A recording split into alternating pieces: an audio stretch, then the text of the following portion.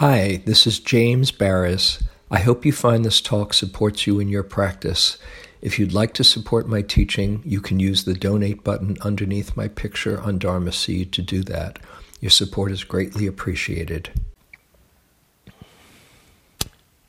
So we'll be continuing with this series on discourses by the Buddha from the Pali Canon, the Sutta series. And I want to talk tonight about the discourse where the Buddha gives different strategies for working with distracting thoughts. This is called the Vitakka Santana Sutta. Sounds very impressive, doesn't it? Vitakka Santana Sutta. Which is number 20 in the collection of the middle-length discourses, 152 of them. This is number 20. It's called also, in English, the translation is The Removal of Distracting Thoughts. And as I was thinking about sharing about this teaching, I was remembering back when I first was exposed to the teachings, and I was so excited and inspired by the power of mindfulness.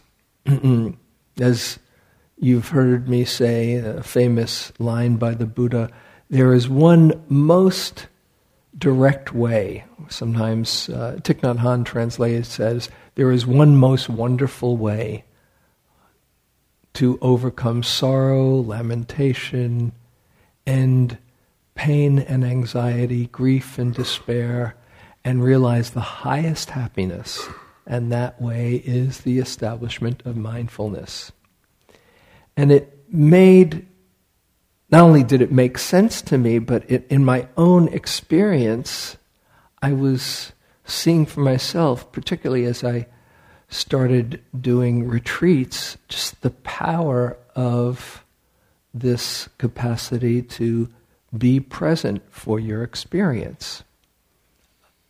And it seemed to me that it was the answer for everything. And in fact, I told as many people as I could, this is the answer. You just have to be mindful. You just have to be mindful. And I kind of would go running down the street saying, you just have to be mindful. You just have to be mindful. Because I was so excited. And people would kind of give me their space and, yeah, okay, just give this guy a little bit of room. It took me a while before I gave a little softer sell to mindfulness. But what I didn't realize was that it's not always the answer. That sometimes it's easier said than done to just be mindful.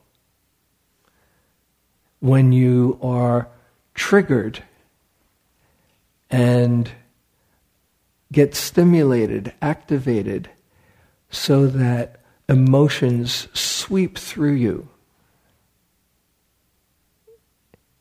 it's not so easy to just be mindful. It's not so easy to say, oh, okay, rage. Oh, that's what's happening. Or meltdown. Because we get lost in these, in the activation, as Paul Ekman talks about a refractory period. I think I mentioned this in the last few weeks. I'm not sure. I shared it someplace where when you're out of your mind, when you literally are out of your mind, you're out of your right mind. And in that space, you can do all kinds of crazy things. And people do all kinds of crazy things. And afterwards, when they come to their senses, they can be thinking, or the thought occurs, what was I thinking? How could I have done that? How could I have said that, in the light of day?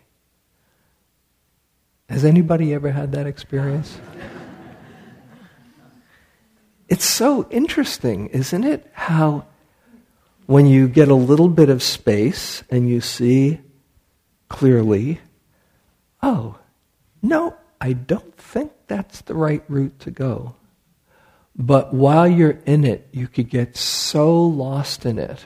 And that refractory period, what Paul Ekman describes, is that period between the moment you're activated and the moment that you kind of come back to your senses. And that while you're in the middle of it, there's not that much you can do unless you've done some training or you have some tools how to work with it. But mindfulness, one of the gifts of mindfulness is it shortens the refractory period. This has been shown. This is one of the main powers that a lot of the neuroscience has pointed to, that you are less and less apt to lose it in a way that you later regret.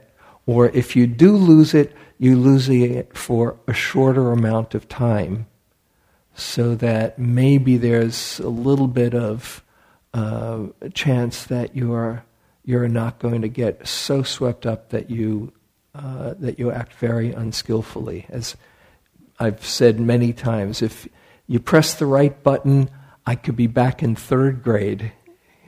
Judgment, paranoia, insecurity, or whatever. Those thoughts can arise, but what's very different now than when I started this going on 40 years in a few months is that I don't get lost for that long. It's like, freaking out, aren't we? Okay. That's very different than losing it for a week or a few days or even an hour, or there's a kind of homing device. Okay. When you get activated, even if you know, this is not going to be so good, and you try to bring mindfulness to it, you can have enough space that you're mindful, I'm really losing it now. Okay. That's, first of all, that's way ahead of the game than most people. Just to know, I am really losing it now. But even then, you can still be losing it. You ever have that experience where you know you're losing it, you see yourself losing it? That can be even more humbling than being completely out of your mind. Like, oh my God, I know I'm out of my mind, but I'm still freaking out here, right? At those times, the mindfulness gives enough space so that you're perhaps, hopefully, not going to do something really stupid, but you can still be quite activated. And even if you know, wow, I am really struggling here, I'm really in pain here, you can't just name it and mindful it away. And that's where this discourse, the Vitakasantana Sutta, the discourse on removing distracting thoughts, has been so helpful for me. Because what it is 5 different strategies that the Buddha gives other than mindfulness when we get lost in our thoughts.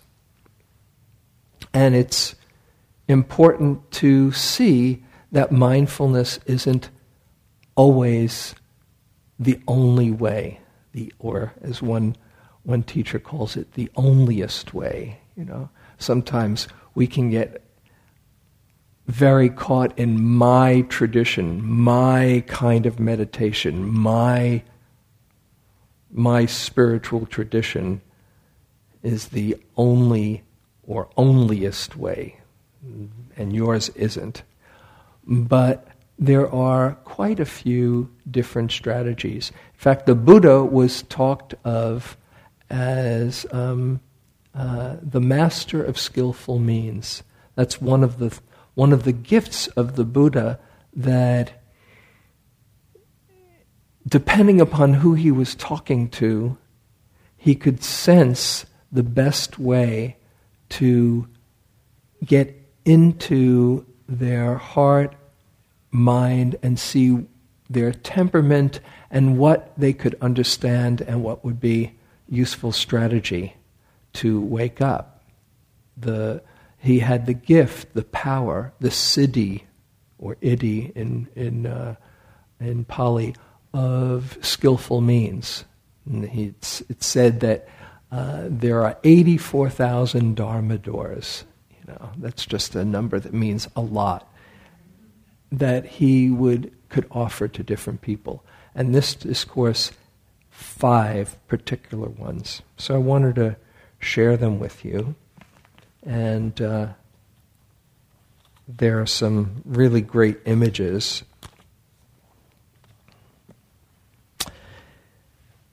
He starts out by saying, and this took place in Anathapindika's park in the Jeta Grove in Savatthi. Bhikkhus, he said, "Yes, Venerable Sir. When one is pursuing the higher mind," and by higher mind, he's actually talking about when you're trying to get the mind concentrated. That's literally what this discourse was about. But it can be applied whether or not you're trying to get concentrated, you're just trying to live in the world. From time to time, one should give attention to 5 different things. And here he's saying, when a practitioner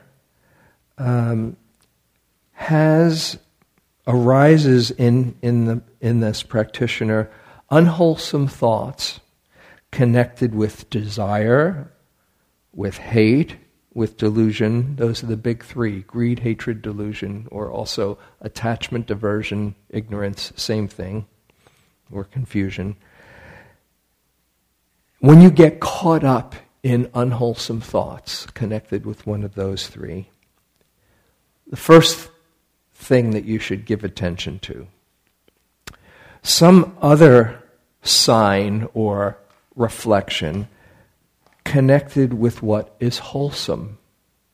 Okay. So there you are in the middle of your, quote, unwholesome thought. It's also, they use the word evil unwholesome thoughts. And by unwholesome, meaning thoughts that are bound in suffering, that contract the mind and that lead to more suffering. Then if you're caught in them, one strategy is to turn your attention to wholesome thoughts. And I'll read the refrain that he says for each of the 5 in this first one. When one gives attention to some other sign or train of thought connected with what is wholesome, then any unwholesome thoughts connected with desire, hate, and delusion are abandoned in that person and subside. With the abandoning of them, the mind becomes steadied internally, quieted, brought to singleness, and concentrated. And here's the simile that he gives for this first one. He gives a simile for each. Just as a carpenter or his apprentice might knock out, remove, and extract a coarse peg by means of a fine one, so too, when a practitioner gives attention to some other sign or train of thought, connected with what is wholesome, the mind becomes steadied, internally quieted, brought to singleness, and concentrated. So, and knocking out one peg with another, okay? Knocking out the unwholesome thought with a wholesome thought. So, what does that mean? This is the strategy of finding antidotes for whatever you happen to be stuck in.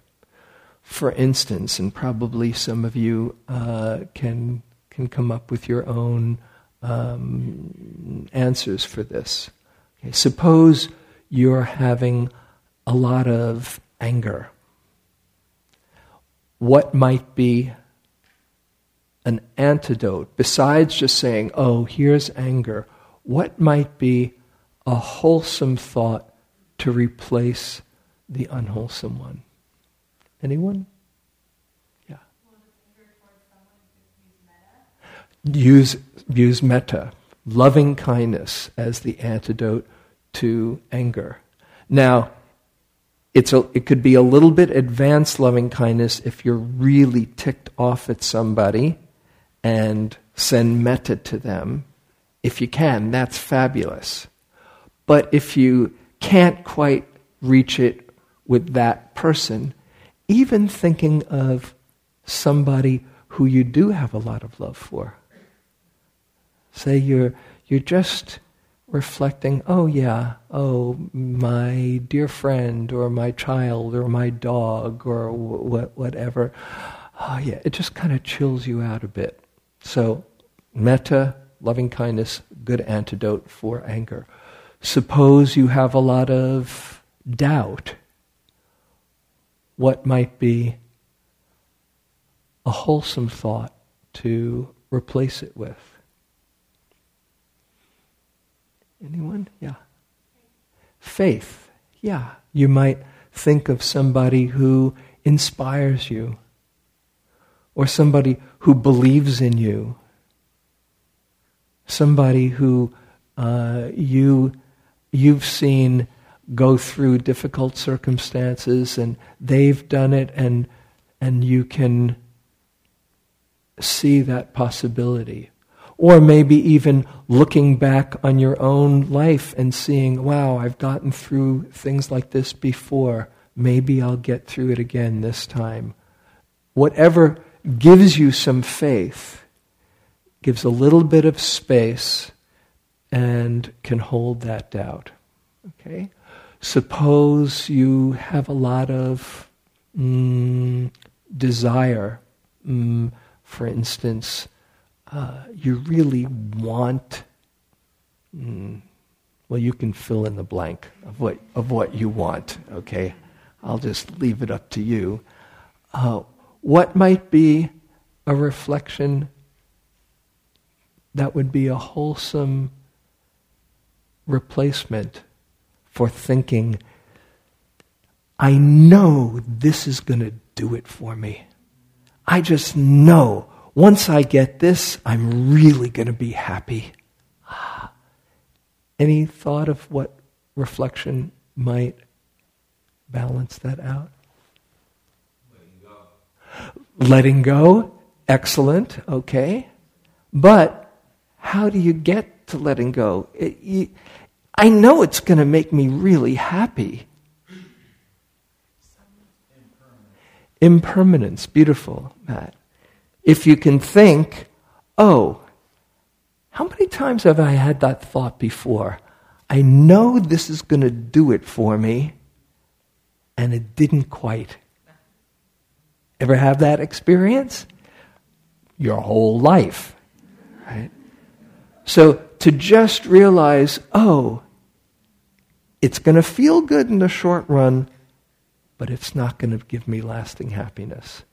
Okay, so you get the idea, and there's antidotes for all of the hindrances, and for any state that you're stuck in. There are many antidotes. One of the main ones for feeling like you're stuck and maybe getting into a woe is me attitude any thought that can open up the heart and open up the space. A good antidote for that. For why is this happening to me? Things always just don't seem to work out for me and poor me. Any reflection? Give it space and include other people. Okay, you're not alone. Okay, somebody else who hasn't. Yes, gratitude. One of the most powerful ways to get some space. Oh yeah, this is a hard one. As you probably have seen, if you've seen my mom on the YouTube video, it's now up to 250,000 views, by the way. If you go to Confessions of a Jewish Mother, you'll see it there. Her basic practice, yeah. Oh, this is so bad. And my life is very blessed. And my life is very blessed. So that's the idea with this very first one. Really good strategy when the mindfulness isn't strong enough. Okay. However, it's not foolproof. So he goes on to the second. If while giving attention to some other sign connected with what is wholesome, there still arise unwholesome thoughts connected with desire, hatred, delusion, then one should examine the danger in those thoughts. Thus, and this is where he says, you might reflect to yourself like this. These thoughts are unwholesome. And then I'll just read to you a little bit of this, and you can take the translation for what it's worth. These thoughts are unwholesome. They are reprehensible. They result in suffering. Now you got to be really careful with they are reprehensible, because it's a slippery slope to I'm such a bad person for having them. But really it's these thoughts are thoughts that result in suffering. And if you don't want to suffer, he says, just see where you're heading. And when you examine the danger in those thoughts, then eventually they subside and the mind becomes quieter and quieter. And here's the simile. Just as a man or a woman, young, youthful, and fond of ornaments, would be horrified, humiliated, and disgusted if the carcass of a snake or a dog or a human being were hung around his or her neck. Gets pretty graphic. Yeah. So too, when a practitioner examines the danger in those thoughts and sees this is just leading to suffering, they're abandoned and the mind becomes quieter. Okay, what does that mean? We all probably have had a variation of this strategy. And with all of these, actually, they might not be new to you, but it's important to see that the Buddha is recommending this, and that you can actively employ them as skillful means. Upaya, skillful means. Have you ever had the thought arise in your mind that triggers off, you're about to go on the whole thought train that you've been on 50 million times before, and you say, do I want to go there? Or in the colloquial language, don't even go there. You ever have that? You say that to yourself, let's not go there. You might think, oh, well, that seems like denial, or that seems like putting your head in the sand. He's saying, no, this is skillful means. You don't have to go with every thought that comes through your head. Heaven forbid, if you did, you'd be very, very busy because there's so many thoughts that go through your head. but to see, do I really want to go there? And to give yourself the alternative, who wants to hang a carcass of a snake or a dog around your head? It's like, ooh, it's so interesting how seductive the thoughts are. That's the thing to really appreciate, how slippery the mind is. Maybe if I get into it again, I'll come up with the answer.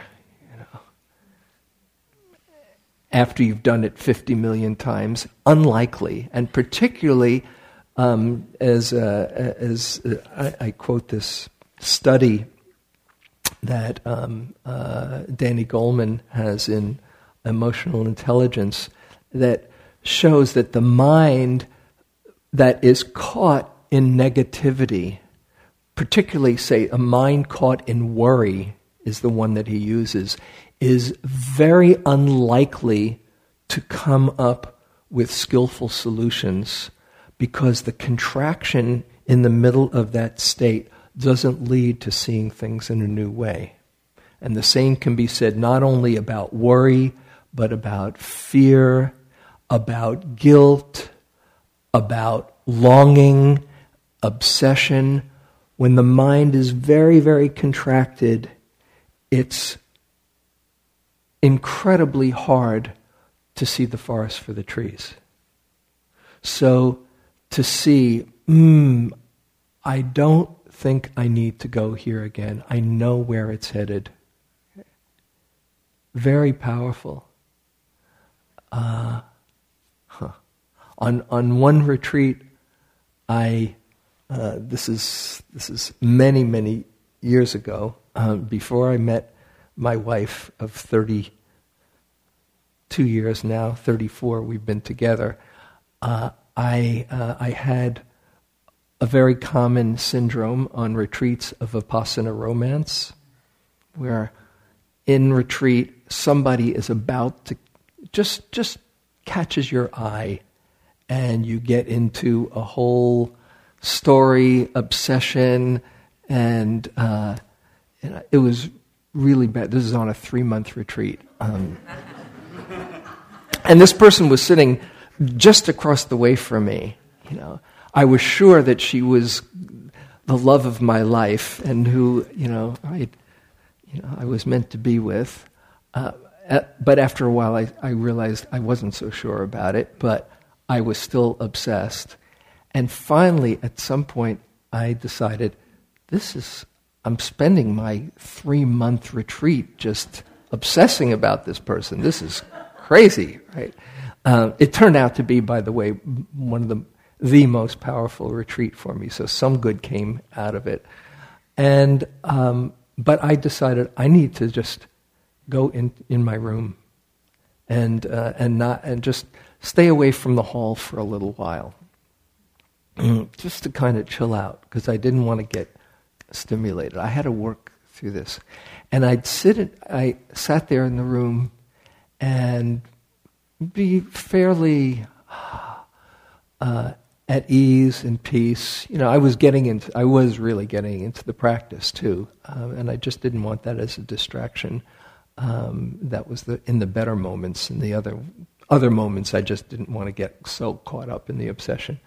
But I'd be sitting there, and then all of a sudden, I could feel from left field the thought of this person, and it was like a bucking bronco, and I was just naming it: desire, desire, desire, desire, desire, desire, desire, desire, desire, desire, desire, and I could feel it come like a wave.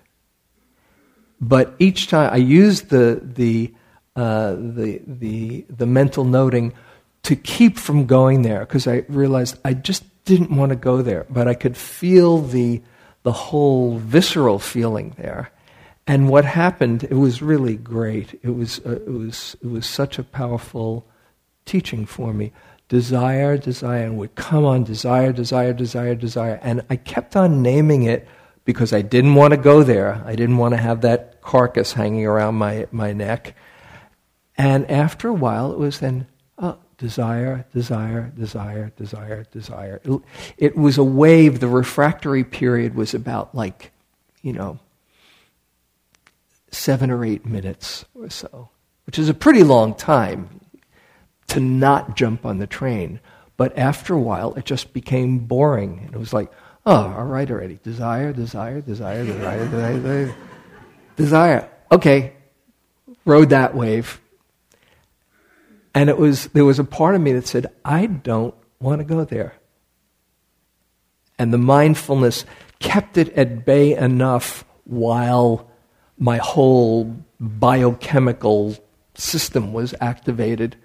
And then it was like, Ulysses or Odysseus, the Odyssey, where he goes by the sirens and he says, tie me to the mast, because I know I'm going to want to get off. And don't believe what I say when I say, let me go, I'm your captain, don't listen to me. That's it. And they say, okay. And then the sirens come, or he goes by the land of the sirens, and he's going crazy, and he says, I'm your captain, let me go. Don't pay attention, that was not the right order. Sorry. And then finally, the boat goes by out of the grasp of that grip. Thank you for not untying me from the mast. Mm-hmm. You might just try it. And if you can, whether it's on the cushion or in your daily life, just know if you can get a little bit of space to say, do I really want to go here? Wow. Okay, and that leads to the third strategy, because, as he says, it doesn't always work. So the third one, if while examining the danger in those thoughts, there still arise these unwholesome thoughts connected with desire, hatred, delusion, then one should try to forget those thoughts and should not give attention to them. When trying to forget them and not giving them attention, they, after a while, are abandoned and subside. With the abandoning the mind becomes quiet. And here's the simile. Just as a man with good eyes who did not want to see forms that had come within range of sight would either shut his eyes or look away, so too when a practitioner tries to forget these thoughts and not give attention to them, the mind becomes steadied, internally quieted, brought to singleness and concentrated. Okay, so what does that mean? It's a kind of variation or follow-up to that second one. The second one is, don't go there. This third one is what is commonly translated as forgetfulness and inattention. This is the Buddha talking. Forgetfulness and inattention. The guy who says, pay attention, that's the answer. Right? It's not always the answer. He says, if you are focusing on something that you're getting caught in, not only don't go there, but turn your awareness to something else that's happening right now. Become interested in something else. So, for instance, if you're having an ache in your shoulder when you're meditating, if you keep on focusing on that ache, it's going to be probably more and more predominant, and there can easily be more and more a reaction of frustration, aversion, fear, anxiety. You don't have to stay with the unpleasant if the mind can't be balanced with it. If it can be balanced, and you notice, oh, here's contraction, or here's burning, or here's intense, unpleasant sensation. It's possible to be balanced and interested, and you can get very concentrated and focused on that. But when the mind starts getting to be going into a struggle, then as the saying, the words in the teachings are, the mind gets withered and fatigued. And when it gets withered and fatigued, it gets confused and lost. So he says, turn your attention elsewhere. Notice, for instance, sounds. Just turn your attention to sounds and listen, become interested in that. Pay attention to the breath. Notice parts of your body that are not hurting. So that's on the physical level. If you are lost in a particular distracting thought, like fear or confusion, turn your attention elsewhere to something that's actually happening right now.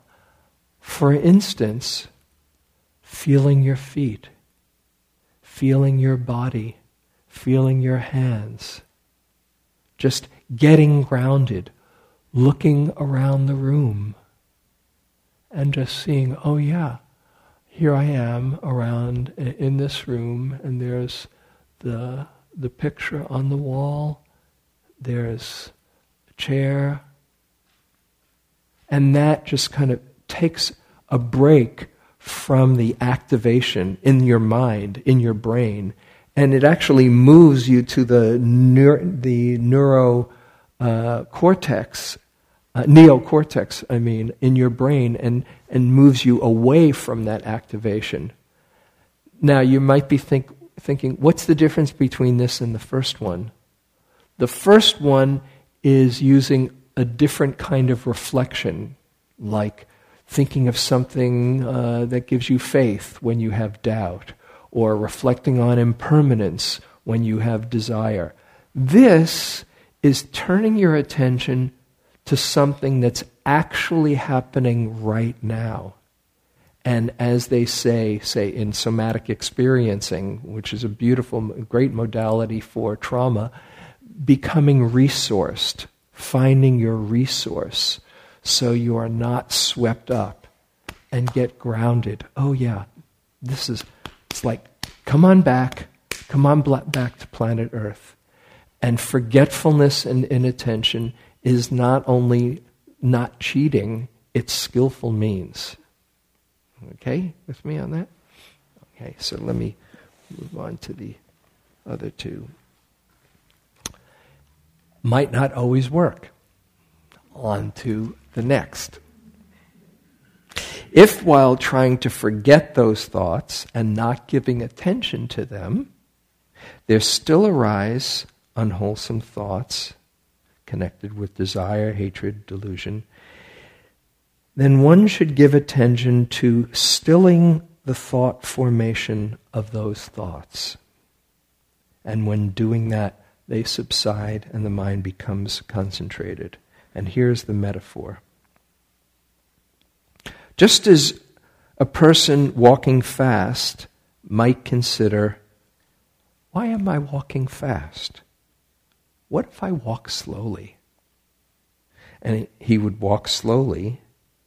Then he might consider, why am I walking slowly? What if I stand?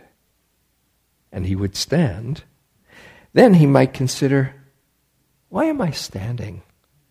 What if I sit? And he would sit. Then he might consider, why am I sitting? What if I lie down? And he would lie down. It's getting better and better, isn't it? By doing so, he would substitute for each grosser posture one that was subtler. So too, when one gives attention to stilling the thought formation of those thoughts, the mind becomes steadied, internally quieted, brought to singleness and concentrated. What does that mean? There's two ways to interpret this strategy. One is the obvious level. If you're getting stirred up, chill out. Just relax. Give yourself some space. Just whatever you need to do, lighten up, as the great Eagles Jackson Brown song that I once had stuck in my head gratefully on one 3-month retreat. Take it easy. Lighten up while you still can. Don't even try to understand. Lighten up. Oh, yeah. If you can remember to lighten up, it creates some space in the mind. And when you have space, then you can see things a bit more clearly. So that's one. Whatever gives you space. Let me ask, what gives you space when you're really feeling tight inside? Anyone? The breath, okay. Taking nice deep breaths. Great, that gives you space. What else? What's that? Getting out in nature. One of the best of all. Literally giving yourself space to see. Yes, Walter. Music, beautiful. You put on a whole different track, and sometimes it might be, something very, very soft. For me, one little trick I have when I'm really feeling tight is early Bob Dylan and singing along with him and just kind of getting it out of me, How does it feel? How does it feel? Yeah, just kind of singing it out, That gives me space. But also very soft music or lightening or opening, uplifting music. Lots of different ways to get space. This is really helpful. This is really skillful. Another way to interpret this is, besides just chilling out, stilling the thought formations can also mean seeing where those thoughts are coming from, and it might be a little bit more of a reflection, and there's a few different ways to do this. For instance, you might realize that something got triggered in you that was like when you were a little kid and your mom or dad said things in that way. Oh, that's where it comes from. I just got activated there. Or feeling the feeling, seeing that the thoughts are springing from this feeling that got activated. Maybe your body is hurting, or maybe you're tired and fatigued, and seeing the source of those thoughts. Or just to see those thoughts really arising out of nowhere and disappearing into nowhere. These are all seeing the root of those thoughts coming out of emptiness and returning to emptiness. If that seems a little bit complex or doesn't resonate, just giving yourself space is good enough. But sometimes you might reflect, without too much analysis. It's tricky because when you get into, why am I feeling like this? Particularly if you're saying, why am I feeling like this? Then it's very hard to find out. But if it's, you get a sense, yeah, this is where it's coming from, that can be helpful. But mostly, remember to give yourself some space. But still might not work. So he has one more last resort. And I read this with caution. If, while giving attention to the stilling of the thoughts, the thought formation of those thoughts. There still arise these unwholesome thoughts. Then, with teeth clenched and tongue pressed against the roof of the mouth, one beats down, constrains, and crushes mind with mind. Then these thoughts are abandoned and subside. And with the abandoning, the mind becomes quieted. And here's the metaphor. Just as a strong man might seize a weaker man by the head or shoulders and beat him down, constrain him and crush him, so too, with teeth clenched and tongue pressed against the roof of the mouth, a practitioner beats down, constrains, and crushes mind with mind, and the mind becomes steady, quieted, and concentrated. Now, make sure you're taking the nonviolent course when you do this. What can that possibly mean? First, you have to realize that the Buddha was from the Kshatriya caste, the warrior caste. And a lot of his images have to do with conquering the mind. And you probably have seen this in your own mind, where it can be effective, where you get very firm with yourself in a loving way. Tough love, as they say. Mother love. The love that as her child is running out into the street, she says, "No! You come back here." Or about to touch a stove. "No!" In the same way, you can be very firm with your own mind in a loving way. And from what I've seen in my own experience in working with people for many years, if there's any kind of aversion, any kind of judgment and ill will, this is not going to be so helpful, because it can so easily lead to beating yourself up. But if you have reached that point, in conjunction maybe with one of the other strategies, you say, "Enough.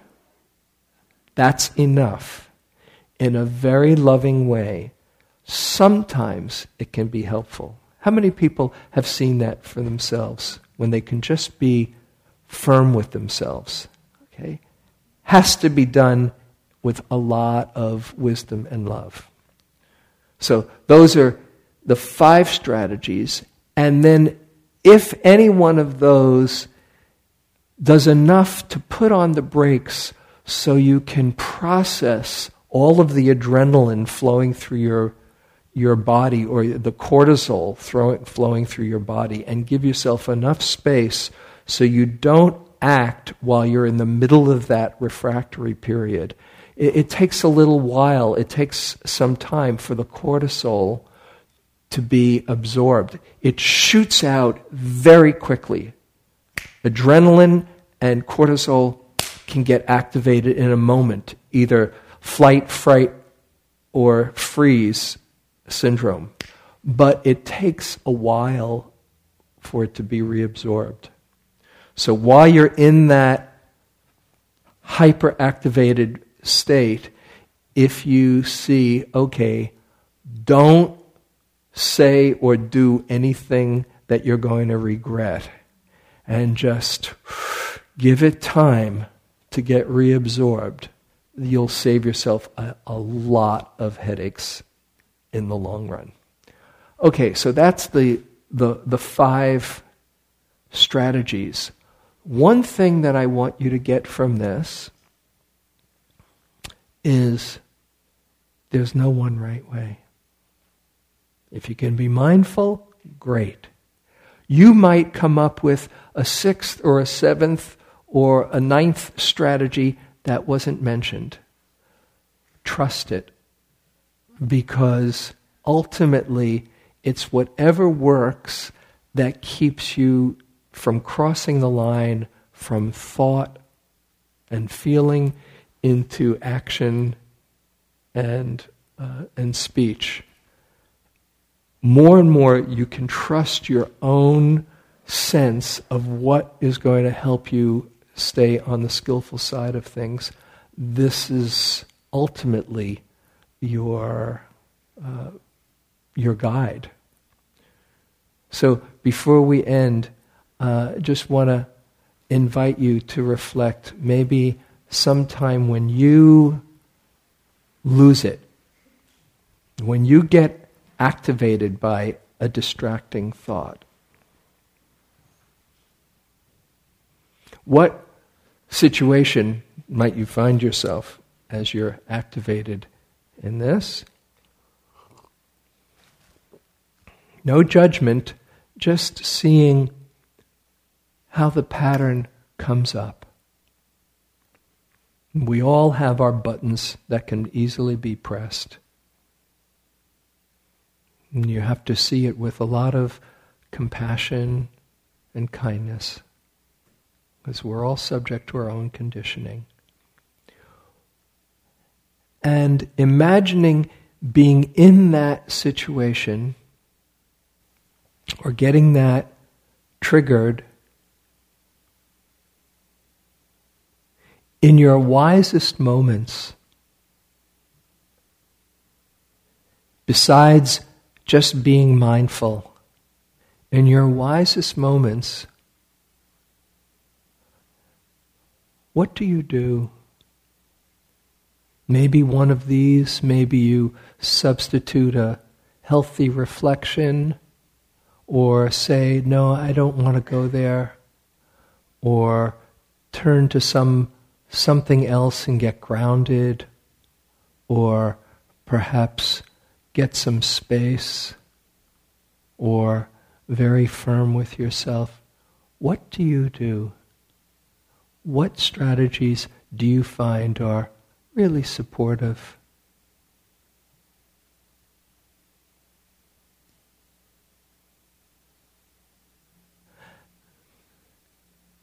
And from the wisest moments, you might just this week experiment with seeing if you can access more and more that wisdom that's right inside, saying, okay, I'm going to play around with it this week and stay connected to the wisdom inside.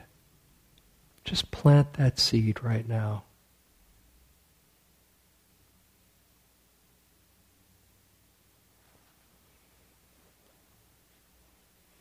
Because the wisdom is right inside of you.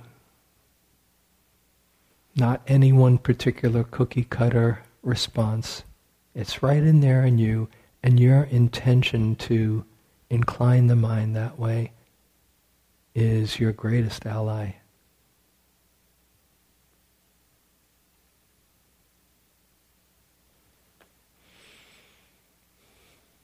And from this space, we'll just close with a loving kindness.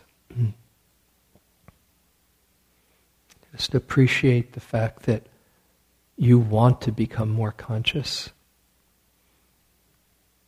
You want to wake up and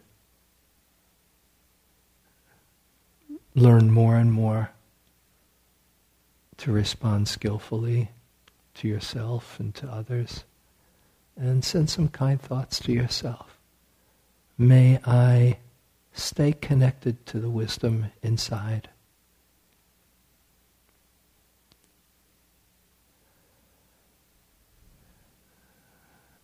May I stay connected to skillful means that support me, and be kind and compassionate when I forget.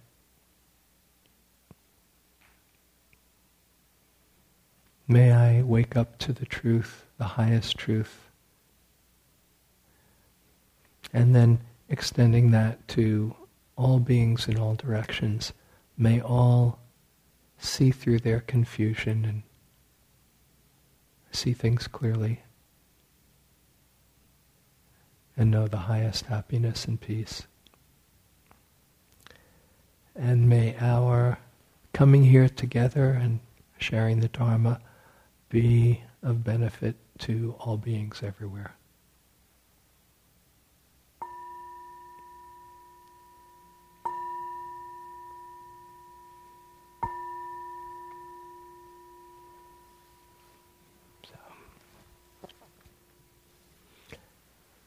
Thank you for your attention. Have a really great week. See you next week.